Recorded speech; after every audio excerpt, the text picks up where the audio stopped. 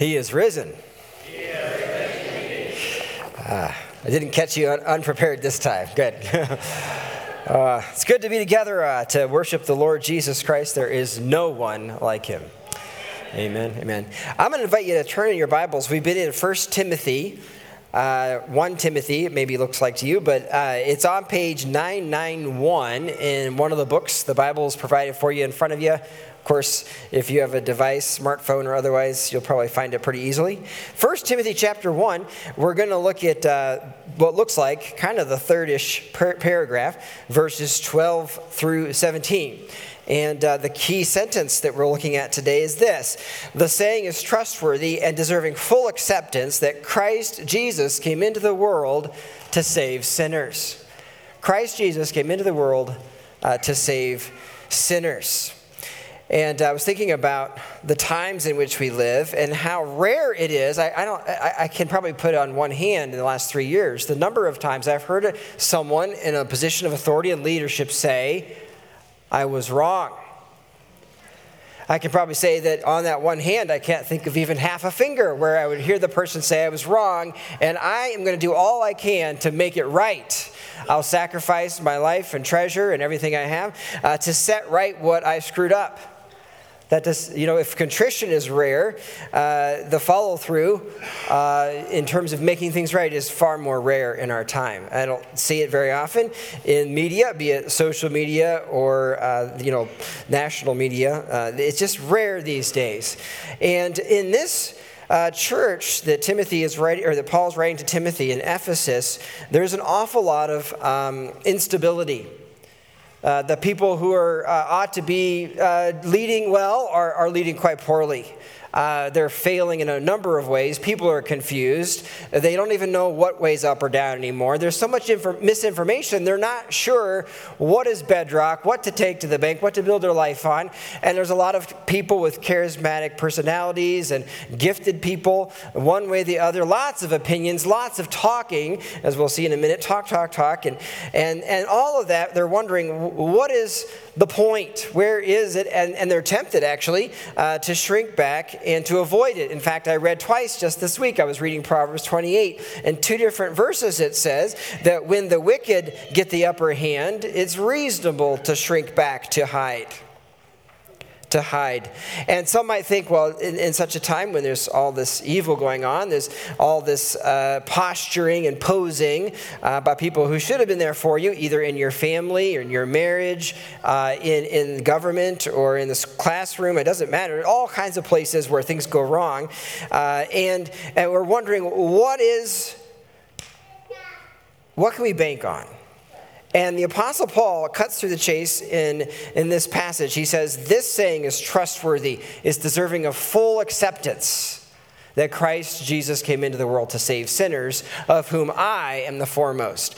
So that's the sentence I want to lodge in your attention this morning, that Christ Jesus came into the world to save sinners, of whom I am the foremost. So if you would look with me now, we're going to look at the whole paragraph. I'm going to read, whenever you're studying the Word and God's Word, or anything that you read or take in online or otherwise, it's important to know the context and not take things out of context. That would be unwise and unloving to the person you're listening to. This is what Paul is talking about. It's one of his testimonies. In fact, I counted quickly in my mind, I can think of at least 6 different times that the Apostle Paul gives his testimony in the New Testament.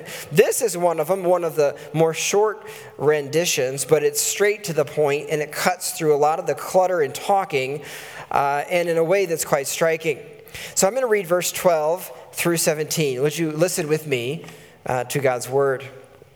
Paul writes to Timothy, his son in the faith, I thank him who has given me strength, Christ Jesus our Lord, because he judged me faithful, appointing me to his service. Though formerly I was a blasphemer, persecutor, and insolent opponent. But I received mercy because I'd acted ignorantly in unbelief. And the grace of our Lord overflowed for me with the faith and love that are in Christ Jesus. The saying is trustworthy and deserving of full acceptance, that Christ Jesus came into the world to save sinners, of whom I am the foremost. But I received mercy for this reason, that in me, as the foremost, Jesus Christ might display his perfect patience as an example to those who were to believe in him for eternal life. To the King of ages, immortal, invisible, the only God, be honor and glory forever and ever. Amen. Let's just pray. Father in heaven, no wonder Paul, the apostle, got carried away and went on into doxology and to praise, given the length of your arm, mighty God, how you rescued, as he calls himself, the chief of sinners. There are many in this room with me. I count myself as one who is a filthy sinner, filled with a heart that I cannot trust and I'm suspicious of, with ears that are slow to hear, eyes that are more blind than seeing, and time and again I've blown it. We too need Jesus in an ongoing way. I pray that your Spirit would now open our ears, give us eyes to see and hearts to receive what you have. And I pray that in this room we would not be impressed with one thing or another that men do, that people do in their energy, but that we would be rather like here, like a window, seeing through a preacher, a talker, to the truth that Christ Jesus came into the world to save sinners. Oh, that we might get that, and that we would live like that we've gotten it, and that we would glorify you. I know that apart from your Spirit's help, this will be a vain exercise. But because you are risen, we can count on you. In Christ's name, amen. This is written, I think the context matters, and it might be a rather bizarre if you come to Easter, you're expecting a story about the resurrection, explain the theological significance and all that.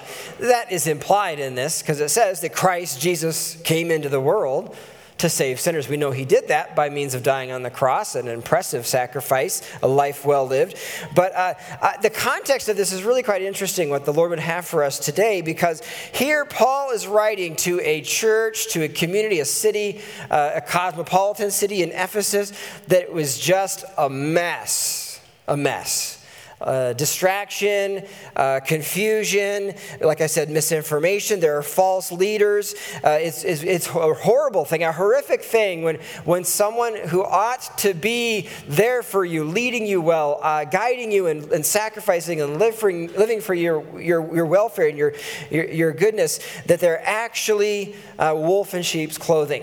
And that can happen in the family, but here we're talking about the church, which is in some ways the worst place that falseness can possibly occur, because when people fail, we expect that in a way, but when those who know God fail, like in the family of God, it is wretched. And sometimes our inclination is, when we see failure in the pulpit or in board members in our lives in some manner, we're tempted to withdraw not just from the church or from other people and leaders, but from God himself.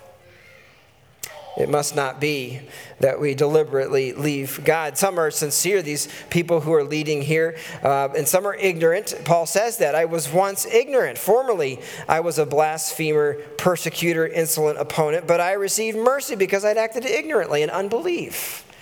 Now, I want to read the whole chapter now of 1 Timothy, because you need to understand what he's about and why he brings up his testimony. And then we'll press into this verse that Christ Jesus came into the world to save sinners, of whom I'm the foremost. I'd rather that instead of you be impressed with some mighty Easter sermon, that you instead learn how to read the Bible and read the reality that Jesus Christ came into the world to save sinners, and that would change everything about you. Okay? That's my goal here. And so look at your Bibles, 1 Timothy chapter 1. We'll read the first verse down to maybe the verse 20 is the final number for chapter 1. Listen carefully. This is written in about 62, maybe 63 AD. Paul's writing to Timothy. He's been sent like a commando, a Navy SEAL, into a very difficult situation to get things back in hand. And he has a big task in front of him. So Paul writes this open letter to his protege, to Timothy, a young man in the faith, that he can get this dysfunctional situation back where Christ is at the center and not the personalities of people or opinions. This is what we read. Paul, an apostle of Christ Jesus, by command of God our Savior and of Christ Jesus our hope, To Timothy, my true child in the faith, grace, mercy, and peace from God the Father and Christ Jesus our Lord. As I urged you when I was going to Macedonia, remain in Ephesus, so that you may charge certain persons not to teach any different doctrine, nor to devote themselves to myths and endless genealogies, which promote speculations rather than the stewardship from God that is by faith. The aim of our charge is love that issues from a pure heart and a good conscience and a sincere faith. Certain persons, by swerving from these, have wandered away into vain discussion, desiring to be teachers of the law, without understanding either what they're saying or the things about which they make confident assertions. Now we know that the law is good if one uses it lawfully, understanding this, that the law is not laid down for the just, but for the lawless and disobedient, for the ungodly and sinners, for the unholy and profane, for those who strike their fathers and mothers, for murderers, the sexually immoral, for men who practice homosexuality, enslavers, liars, perjurers, and whatever else is contrary to sound doctrine, in accordance with the gospel of the glory of the blessed God with which I've been entrusted. I thank him who's given me strength, Christ Jesus our Lord, because he judged me faithful, appointing me to his service. Though formerly I was a blasphemer, persecutor, and insolent opponent, but I received mercy because I had acted ignorantly in unbelief. And the grace of our Lord overflowed for me with the faith and love that are in Christ Jesus. The saying is trustworthy and deserving of full acceptance, that Christ Jesus came into the world to save sinners, of whom I am the foremost. But I received mercy for this reason, that in me, as the foremost, Jesus Christ might display his perfect patience as an example to those who were to believe in him for eternal life. To the King of ages, immortal, invisible, the only God, the honor and glory forever and ever. Amen. This charge I entrust to you, Timothy, my child, in accordance with the prophecies previously made about you, that by them you may wage the good warfare, holding faith and a good conscience. By rejecting this, some have made shipwreck of their faith, among whom are Hymenaeus and Alexander, whom I've handed over to Satan, that they may learn not to blaspheme. Not to blaspheme. It's interesting, as he's writing, I was thinking about that story. Some of you have seen the film, or you've read Mary Shelley's book, Frankenstein. And there's this line that I read about Frankenstein, and it says this. Someone said, I don't know who it was, but they're right. Knowledge is knowing that Frankenstein is the name of the doctor, not the name of the monster. Wisdom is knowing that the doctor is the monster. Knowledge is knowing that Frankenstein is the name of the doctor, not the monster. Wisdom is knowing that the doctor is actually the monster. Now, what Paul is saying here in this sentence about himself, to kind of bring in hand those who are unraveling, those who are misguided, who are promoting themselves above Christ, he is saying, he's leading us in this incredibly strategic way. He's saying, you need to know this. This saying is trustworthy, and it should be fully adopted, fully accepted by every human being, by everyone in the church. It's this, that Christ Jesus came into the world to save sinners, of who I am the foremost, he writes. Now that's extraordinary for a variety of reasons, but partly because Paul is admitting, I thought I was the doctor that was fixing the world. I thought I was going to fix and get things ready to go and do well, but to my shock and amazement, I realized I was the monster. I was misguided, I was misplaced, I was ignorant, I was naive, I led astray myself, and horror of horrors, others around me, I led astray as well. And I've hurt them. It's been harsh to come to this reality, to understand that I am not a safe person in my flesh, in myself. I need Jesus Christ to keep me in hand, is what he's saying. I need Jesus Christ to keep me in hand. Now, Christianity is a beautiful thing, and perhaps you don't like my approach, but the Bible is a very historical document. It's very based on what has been done. And I think right now, with all the misinformation of our time and our age, when perjury and liars and all kinds of things are happening, you're not even sure what is true, what's going on today, here or elsewhere in the world. And in that context, you're not going to get through that by taking in as much data about the here and now and today, about wars and rumors of wars and famines and plagues and market conditions. The way of navigating your day today is not by looking at the present and taking all this newsfeed data to figure it out. The only way to go forward is to know what was the past, right? What actually happened. And that's what Paul's saying. He said, I tell you this is a rock for you, that Christ Jesus came into the world to save sinners. Yeah, it's on the basis of what Christ did that I navigate today. And if you do enough todays navigating with that sentence, that reality as the baseline and foundation and datum of your life, eventually you are positioned for whatever may come. That's why in the Proverbs it says the righteous person has no fear of calamity. Why? Because Christ Jesus has come into the world to save sinners. And that even if you die, you do not die permanently, for you're safe in Christ. You're only safe in Him. He says, this is very, very sure. This is 100% certain. You need to know this. And Christianity is a very humble faith. Now, I hope that that reality that Christianity is a very self-effacing, humbling faith appeals to you. I imagine that there are some here that it doesn't, that they're unwilling to listen to the hypothesis, that their assumptions, that their approach has been wrong in their life, or even today is wrong. Perhaps you have no doubt about having done the right things recently or throughout your life. If that's the case, what I'm about to say won't really offend you because you're already full of yourself. But Jesus said this. You weren't supposed to laugh there. I didn't have that in my notes. That's appropriate. You know yourself, don't you? You know me. Jesus, it says he emptied himself. Christ did this by taking the form of a servant and being found in appearance as a man. He humbled himself and became obedient to death, even death on a cross. So Christ was not full of himself, so you ought not to be full of yourself. You compare yourself to Jesus, and you're going to come short. Amen?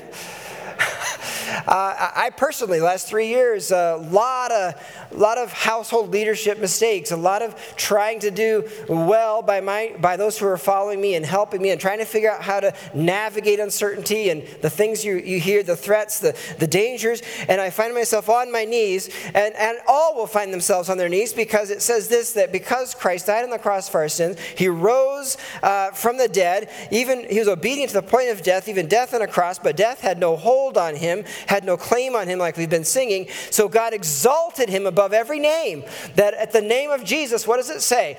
Every knee shall bow and every tongue confess that Jesus Christ is Lord.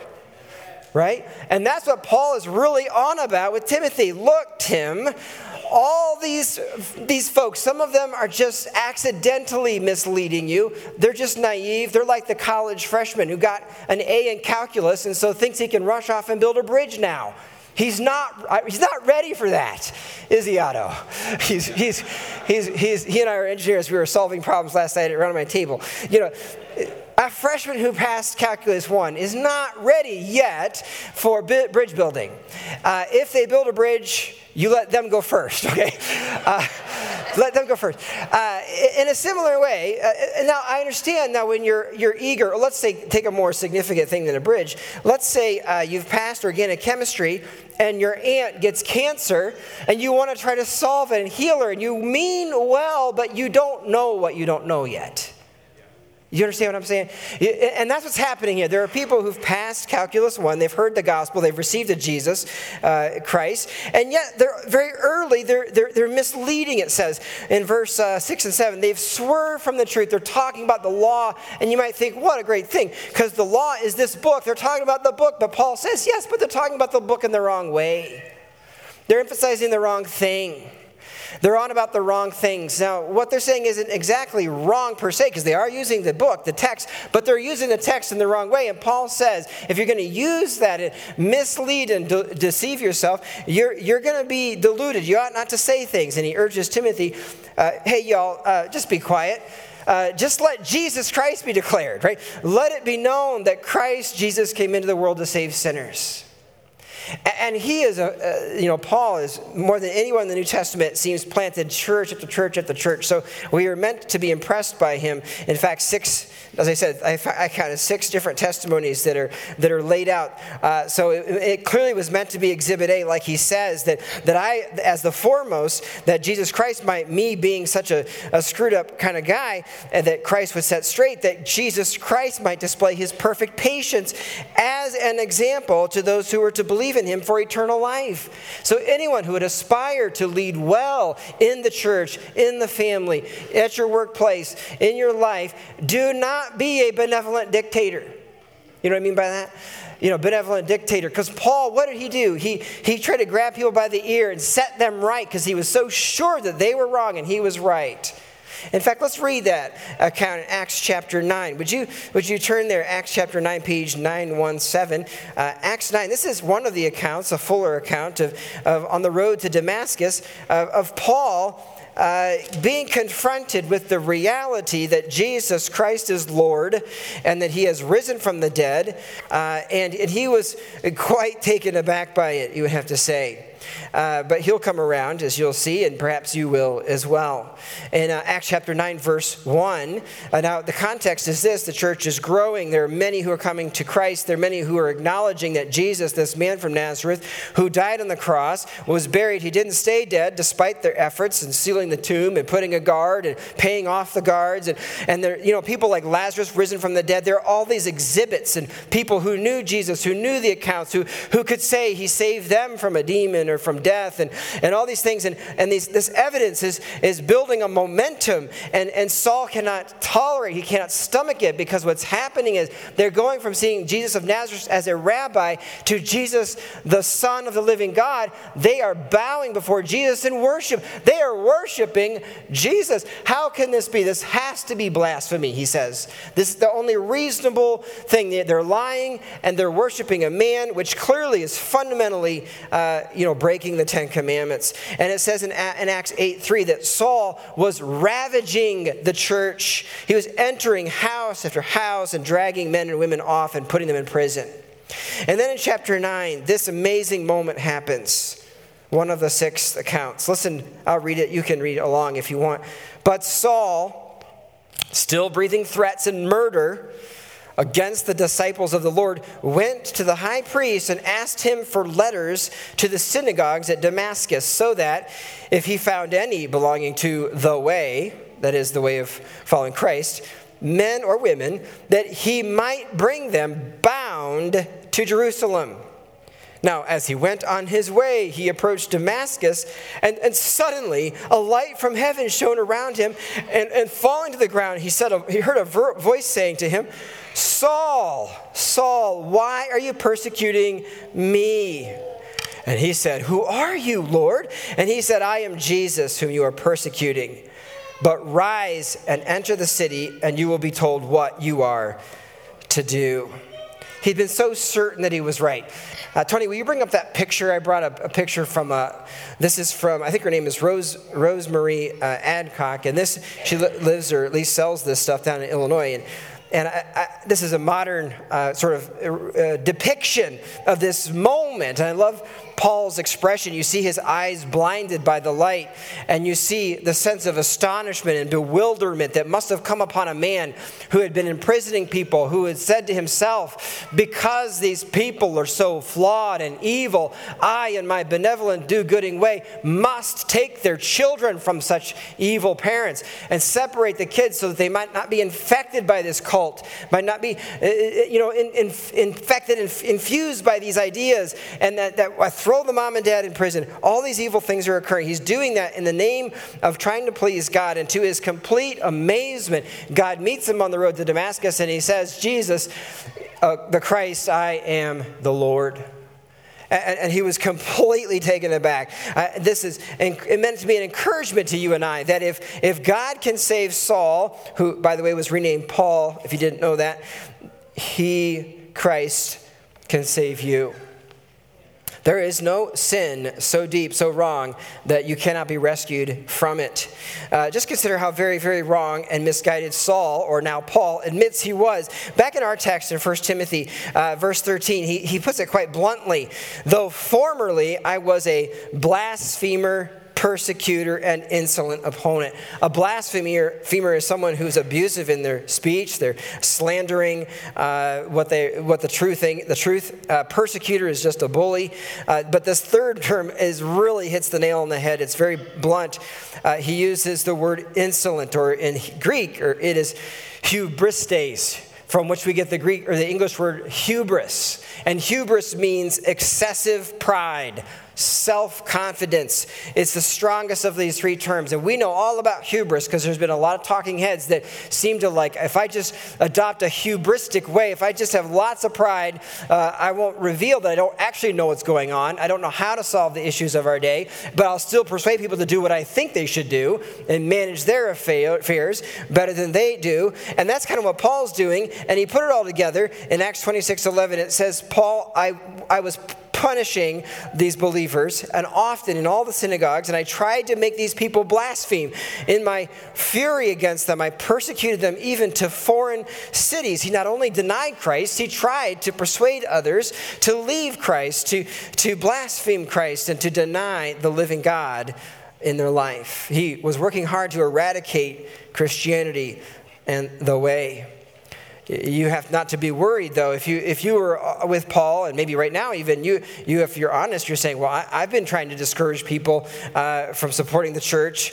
I've been against Christianity or theism or whatever. I don't really want that. I've been trying to pressure people or scoff at things or ask hard questions and hopefully get people to see they're naive and hoodwinked.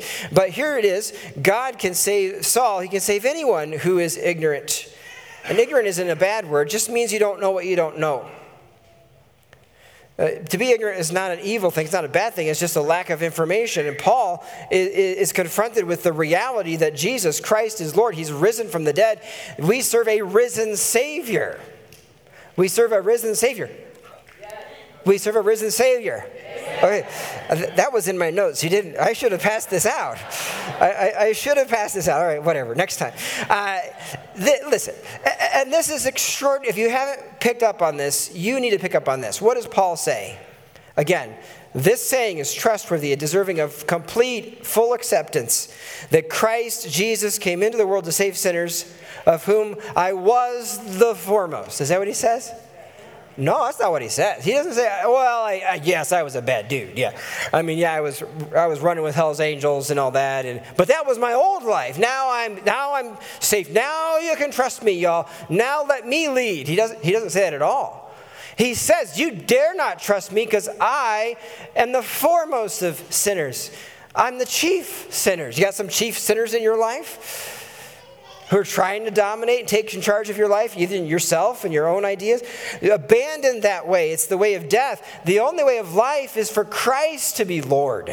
For Christ Jesus to be the boss of your life, as one of my kids would say. For him to come in your life. This is what Paul says. I was the foremost. I am the foremost. And all the psychologists in our presence are like, well, red flag, yellow flag. You can't do that. If you tell people to think this way, that might be bad for their ego. And if they have a bruised ego, they might do something desperate to themselves. Like, Paul didn't think that way. He recognized, he had the grit to face the reality that he was a sinner and that sin, the potentiality of sin, remained deeply embedded. And he said, I'm not safe. The only way I'm safe is if Christ is at the charge of it, the fray. I must have Christ. And that's the only hope for the church in an age of misinformation, when all kinds of evil things are occurring and people are using the church and abusing the truth and leading people astray, is that you would come to see that Christ Jesus came into the world to save sinners. Which, if that's true, that means something very, very profound. It means that if Paul admits that he was an apostle, that he's still within him as currently the chief most sinner, a chief sinner, the foremost, that means first, that means me above all, he's saying. That if he understood that, that means that none of us can use the failures of man in leadership as an excuse to withdraw from God. None of us can say, well, because thus and such blew it, my daddy did this, I can't worship God as a father because I had such a bad father example. Baloney.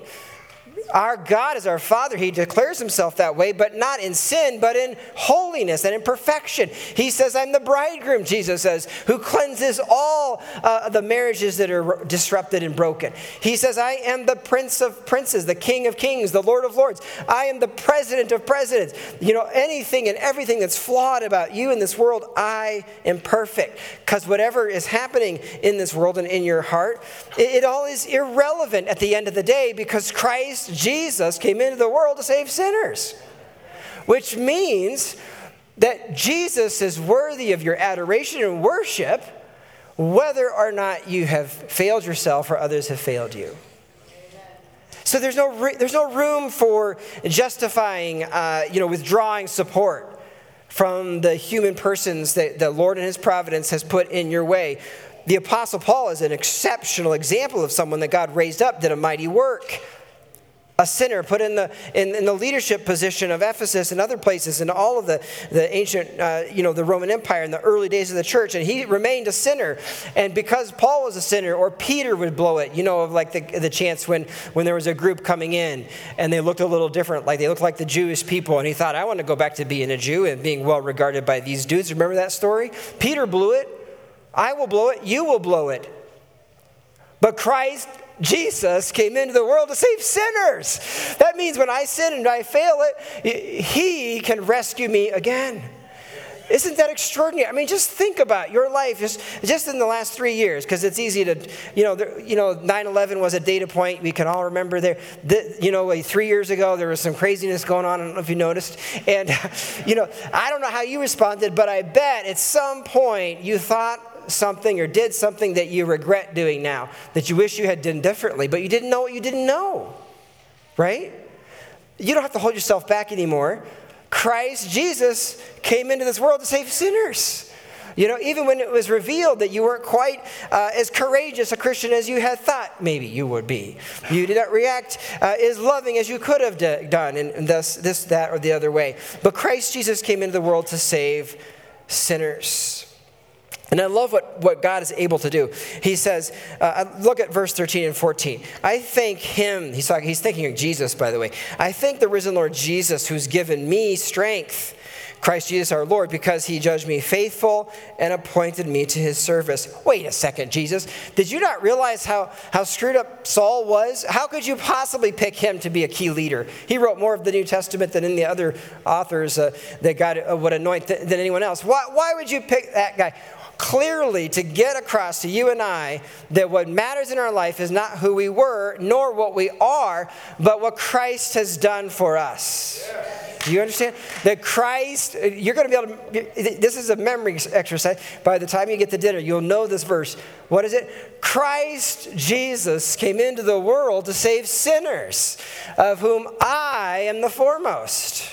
At our men's thing, there was this moment where they were imparting a sort of an unction, or there was a guy who could dance really well, and he was trying to pass on that ability to dance to his protege. What Paul is doing is, I'm a chief sinner, Timothy. Wink, wink. How are you doing, Tim? Do you consider yourself a sinner? Timothy's like, if Paul says he's a chief sinner, oh my goodness, I am a chief sinner. When you read the story or watch a movie, the Frankenstein thing, and you come to this realization, and I think one of the sad things is you read these stories, watch these horror things, and you think, I'm so glad I'm not like that Dr. Frankenstein. And then something happens in your life, and you're in the shock and in a bewildering kind of way, you realize you are Dr. Frankenstein. You are the chief amongst the sinners. And one would say, well, I should despair. Not at all, because Christ Jesus came into the world to save sinners. And he saved Paul. He made Saul into Paul. He can make you into whatever he wants. He can tune a broken violin. He can take a violin, put it back together, and then when he puts that bow on it, he can make Paul write Romans, one of the most triumphant, thrilling gospel depictions that you can read in all the world and all the Bible. And he can take you and he can make you in the mess that you are and you can go from making kind of yucky apple pie with your life to something that you're like, wow. I don't know how my fingers were involved with that, but that's from the Lord above, right? He can translate, transpose, transform you. That's what the point of this is. And he's writing, remember, to Timothy, who's trying to address people who are really blowing it, really swerving. And you might think he's going to come down with the hammer and like, you guys are out. You had your shot. Bad leaders, go elsewhere. Go back to the cult of Diana or wherever you're going to go. But leave the church. He doesn't say that. He says, I'm a sinner, the chief among sinners, but Christ, Jesus, came into the world to save sinners. What do you know? Which means any leader, even these guys, Hymenaeus and Alexander, who are mentioned, who are turned over to Satan, it's in discipline, but it's not in order to eradicate them. It's in order to eradicate their sins so that they may come back and be restored to Christ and to the fellowship. Amazing. Because the Lord Jesus is not done with us. It's no wonder he says, hallelujah, praise the all-powerful one. There in verse 17, to the King of the ages, immortal, invisible, the only God, be honor and glory forever and ever. Amen. To the King of ages, immortal, invisible, the only God, be honor and glory forever and ever. Amen. Now, I am, as I've growing up in Christ, and getting older, right in front of your eyes, there's fewer hairs on my head than there were last week. I have come to the shocking realization that I end my sermons poorly. On average, I don't do well at the end. And so I have, with God's gracious insight, decided to delegate the climax of my sermon to someone else, right? Yeah, everyone clap. Yay, thank you. He's finally getting it off the platform. One of our elders is a man named Jim Dorsey. April 9th is a key moment in his life, in his heart, and in his testimony. And he's going to share a story that's true, and I hope you'll listen and have ears to hear. I am confident that the Lord will bless him as he brings it. Where are you? Come on up, brother.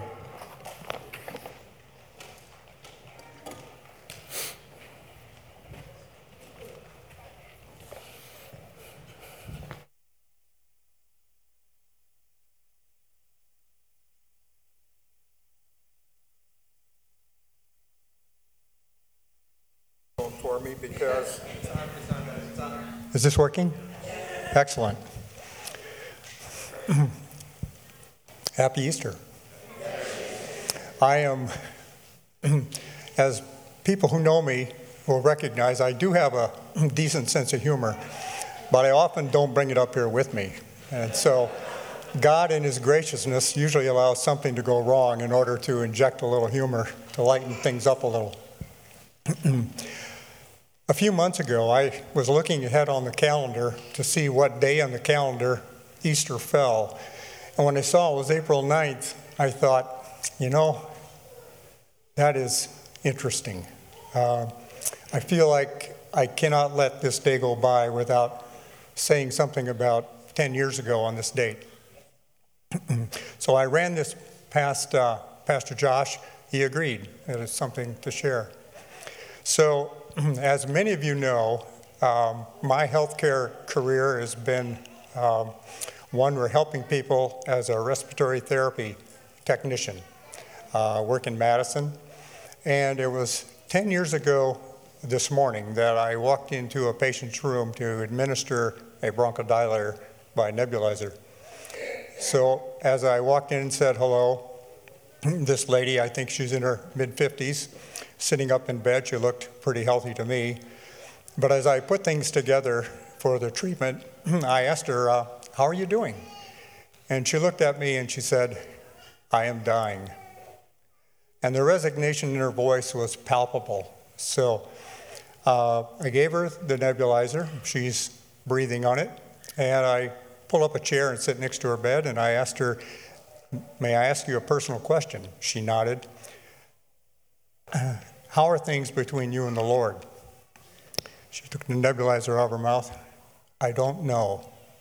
She put it back in her mouth, and these treatments take 5 to 7 minutes normally, and I figured I had a little time to share some truth, so I started explaining my story, how I'd come to Christ, that I was a sinner, that I needed a Savior. I wasn't able to do it myself. And so I took the next few minutes to explain my story and the gospel. And I'm getting ready to leave the room, say goodbye. And I look up at the clock, and I see just below the clock is one of those tear-off calendars where each day is a tear-off sheet. And it's interesting, no other floor in the hospital had that dating system, and they only had that for 1 year. They went to something simpler after that and less expensive. And so I looked up at that date, April 9th, and I turned to her and I said, do you know, I'll call her Sharon, do you know the significance of this date in American history? She shook her head. I said, this was the day that Robert E. Lee got on his horse and before leaving said, I'd rather die 1,000 deaths than do what I have to do now. And he rode the short distance to U.S. Grant's headquarters and there surrendered the Army of Northern Virginia. And on this date, April 9th in 1942, the bulk of the Philippines were surrendered to the Japanese. And 70,000 soldiers on the Bataan Peninsula became prisoners of war. Most of them were Filipino soldiers. And one of them was my dad. So it's not just academic history. And he obviously survived the war. But I turned to her and I said, Sharon, wouldn't this be a grand day for you to surrender your life to Jesus Christ? And she looked at me and she just smiled, didn't say anything. And I left. I came back the next day because I wanted to give her a little bookmark that my wife and I have made up. One side is a photo that my wife captured in our backyard. We called it His Messengers, based on Psalm 104:4, where it says he makes his angels messengers and his ministers flames of fire. As an aside, if anybody here has October 15th as a significant day, that's when this was taken. It has a history now in the last 10 years. So I came back. On the other side of that is an invitation written in a way that it comes from God for each of us to trust Him and establish a relationship with Him. So I didn't see her again. A few days later, she was discharged, and I learned about 5 weeks later that she had succumbed to cancer. So what I'd like to say to the folks here who are on the fence or have decided against Jesus, that like the Apostle Paul, now is the acceptable time. Now is the day of salvation. Let me read what it says on the other side of this. I use it like a tract, but it's pretty, and I call it a bookmark so they don't feel like they're being invaded. This is God speaking. I fashioned you for myself and have known you all your life. Everything about you, your hopes and dreams, the disappointments, the failures, every hurt you have suffered, the tears. I know all about the sin, but I love you still. So much so that I sent my son, my only son, to die on the cross in your place so that the dividing wall between us could forever be torn down. Now I invite you to begin a relationship with me. I will forgive every sin and give you my Holy Spirit as a proof of your permanent place in my family, so that when this life ends, we, you and I, will enjoy our relationship forever. That's my promise. Will you accept my offer? Will you take my hand? Now, I'd like to say one more thing. For those who think surrender might be a theological term, let me make it personal, telling a little bit of my story. When I was 16, I had enough jobs in order to pay my lunch at school, high school. I had enough to buy my own clothes. And when I got a little bit older, I bought my own car with my own money. I maintained it with my own money. And I paid the insurance, which was pricey. But by the time I was 20, I was a little bit tired of being the boss in my life. I was, by that time, pretty used to making decisions for myself, and I was pretty happy with that. But I came to the place when I was 20 that there was something else I wanted, and that was I wanted the forgiveness that comes from God because I knew I was a sinner, and I wanted the promise of eternal life. But between me and that goal was this wall, and that wall was surrender. For me, it wasn't just academic. I really did have to come to the place where I would surrender control and let God be the boss instead of my being the boss. So, I would invite anybody here who is sitting on the fence wondering whether this choice is worthwhile. Believe me, there's probably nobody here who's trusted Christ who would go back and say this was not worthwhile. It's definitely the best decision I ever made. I would encourage you to choose Jesus sooner than later. There's last week, Ali Brumbaugh read from a children's story, The Pilgrim's Progress, and the author, John Bunyan, wrote another little ditty that I really like. It says, "Run, John, run, the law demands, but gives me neither feet nor hands. Better news the gospel brings, it bids me fly and gives me wings." The Lipes children are going to memorize this, I know. Will you join me in prayer, please? Father in heaven, we are rejoicing today in the truth that your Son, our Lord, is the risen King. For those of us who know him as Savior, our blessed hope is he. Words fail us in describing just how grateful we feel to be included in your family, that growing family who will forever praise and honor and glorify your Son, Jesus Christ. Oh yes, he is worthy.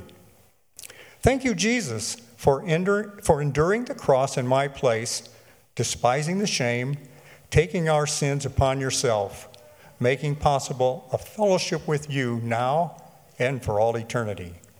As the Alpha and Omega, the beginning and the end, faithful and true, you are worthy. Holy Spirit, thank you for your word and your ministry in using Scripture to open our eyes to understand better your character and your gifts to us.